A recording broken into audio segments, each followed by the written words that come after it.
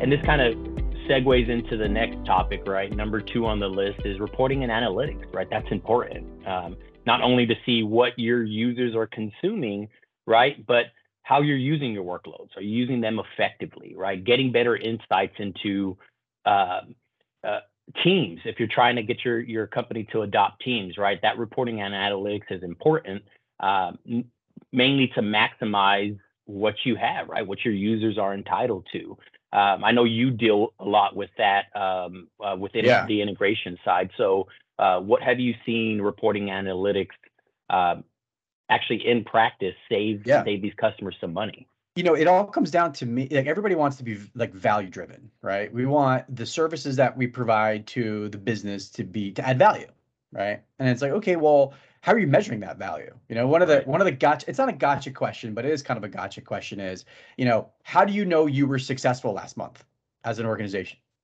And then just kind of sit and wait for people to tell, oh, well, we hit all our SLAs. Okay, well, that's great. But are those SLAs connected to some type of value-driven component, some type of business objective, some type of or goal, right? How do you measure that, right? Besides, we had uptime. That's great. Uptime is great, and that's kind of the blocking and tackling of the answer to the question.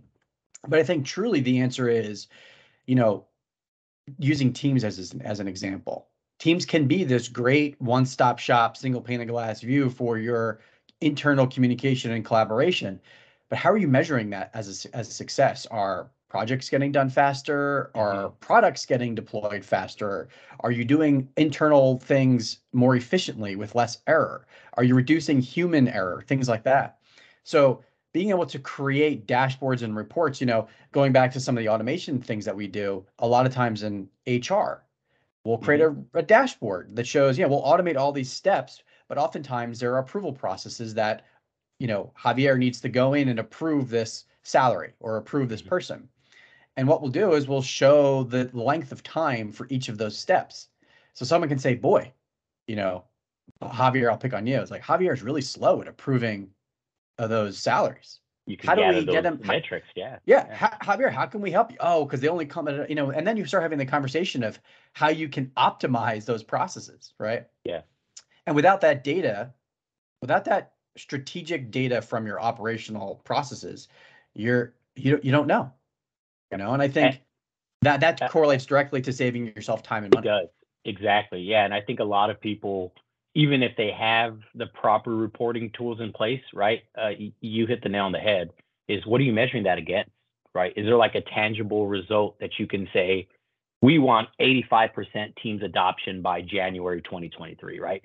Right. Yeah, those reports are in there. Let's show you how to use them, right? And then also, what's the process in increasing that adoption if you're not at that point, right? If you're not hitting those milestones, right? How can we help with that adoption?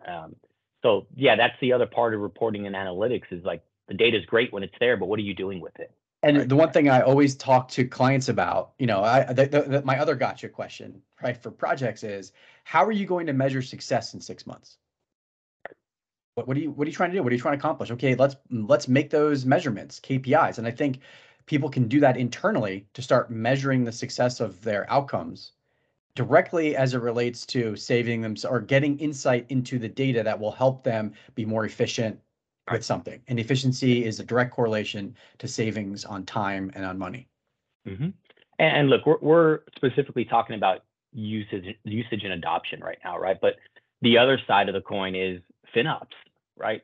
With Azure, everybody's moving infrastructure, PaaS to Azure, and the cost is going up, right? Azure's a consumption-based model. So all of a sudden, Chris Bavasso, your SQL admin, has the ability to spin up a server and cost you $10,000 this month, right? So how are you managing that, right? How do you optimize that spend? Yeah, shadow IT, yeah. So that's the other important side of reporting analytics. I mentioned it last because I know we can have our conversation about that piece, but we really could, because the transparency and being able to align those costs to some individual project directly hits your ability to report on the value that you're bringing with those projects. Right. Yeah. So there's the whole other side of cost optimization and FinOps, which is important to note.